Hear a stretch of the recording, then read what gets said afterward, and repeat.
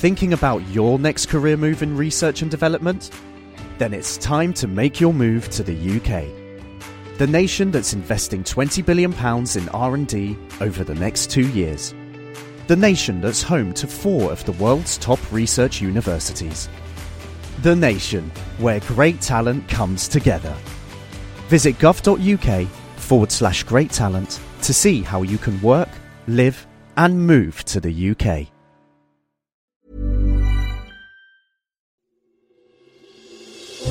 Question of the week from the Naked Scientists.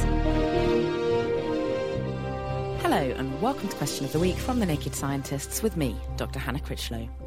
This week we find out what's been flourishing in central reservations up and down the country. Dear Naked Scientist, my name is Edward Draper and I have a question for you. All along the major roads of the UK you can see little white flowers appearing. And if you stop and look, you can see that it's a form of scurvy grass. Now, this is a beech plant, and it's found a successful niche of the first few inches from the road. And I'm sure this is partly due to salting the roads. But my question is, given how widespread this flower is, how did it get there? Love to hear an answer. Thank you. So, how has a species so successfully infiltrated the verges of the UK road systems? With the answer is Guy Barter, Chief Horticultural Advisor at the Royal Horticultural Society. We think the plant in question is a native, despite its name, Cochlearia danica, or Danish scurvy grass. It's not actually a grass, but it's related to the cabbage family and known to be a halophyte. That's a plant that grows in the presence of some salt. It's well known to spread along roads, often at a remarkable rate per year, where presumably the turbulence of passing vehicles helps shift the seeds. It's a recent example of the many instances where human activity helps plants spread. Danish scurvy grass is an annual that thrives on well-drained but not too dry sunny soil, so runoff from roads would suit it well, as would the often rubble-like soil beside motorways. It tolerates coastal soil, so it's well adapted to high salt levels besides roads. The seeds ripen in late summer and disperse at that season. The young leaves are actually edible, cooked or raw, but apparently have a pungent flavour. It's rich in vitamin C, lack of which causes scurvy. However, the dust and the dirt besides roads would make me think twice before picking any. So this salt-loving vitamin C-rich grass, traditionally eaten by scurvy-threatened sailors, is spreading along the major roads of central England. Rock salt, carved from underground mines, is sprinkled on the roads by gritters in the wintertime, and this creates conditions similar to the scurvy grass's normal saline coastal habitat. I spoke with Cambridge County Council, who stockpile 3,000 tonnes of rock salt per year, and they go out between 30 and 40 times a year to deliver 200 tonnes of rock salt, each time spreading it along 2,200 miles of roads across the county.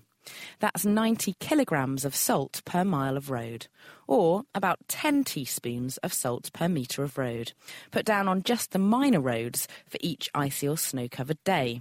And bearing these vast quantities of salt in mind, the Highland Agency has, over the last 2 years, phased in the use of pre-wetted salt brine rather than salt rock. And this new formulation allows 25% less salt to be needed on the roads, which may halt the scurvy grass progression. But in the meanwhile, how is scurvy grass spreading across the length and breadth of the country so quickly? Well, the air turbulence of passing traffic causes a pocket of low pressure behind the car, sucking in the seeds and dragging them along for large distances. Grass seeds can also get trapped in the grooves of the tyres and disperse this way. Now, moving from motorway verges to a Petri dish, we ask, can we make life in a glass dish? And what defines life anyway? Hi, my name is Bob Archibald. I live in Berkeley, California. I do have a question. Has there been any progress in creating a living organism from basic elements? Seems like with so many advances in human biology, science should be able to produce a very simple organism in the lab. Could you shed some light on this? I really appreciate it. Thanks a lot. Send your thoughts to Chris at thenakedscientists.com, tweet at nakedscientists, write on our Facebook page, or join in the debate on our forum, which is at nakedscientists.com/forum. The Naked Scientists Question of the Week, brought to you in association with the Houter Wisman Foundation, supporting science and education from Alpha to Omega.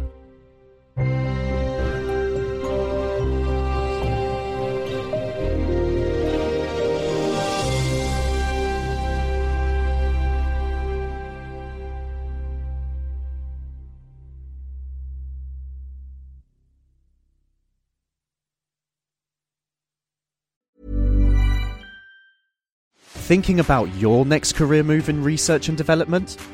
Then it's time to make your move to the UK. The nation that's investing £20 billion in R&D over the next 2 years. The nation that's home to 4 of the world's top research universities. The nation where great talent comes together. Visit gov.uk/great talent to see how you can work, live and move to the UK.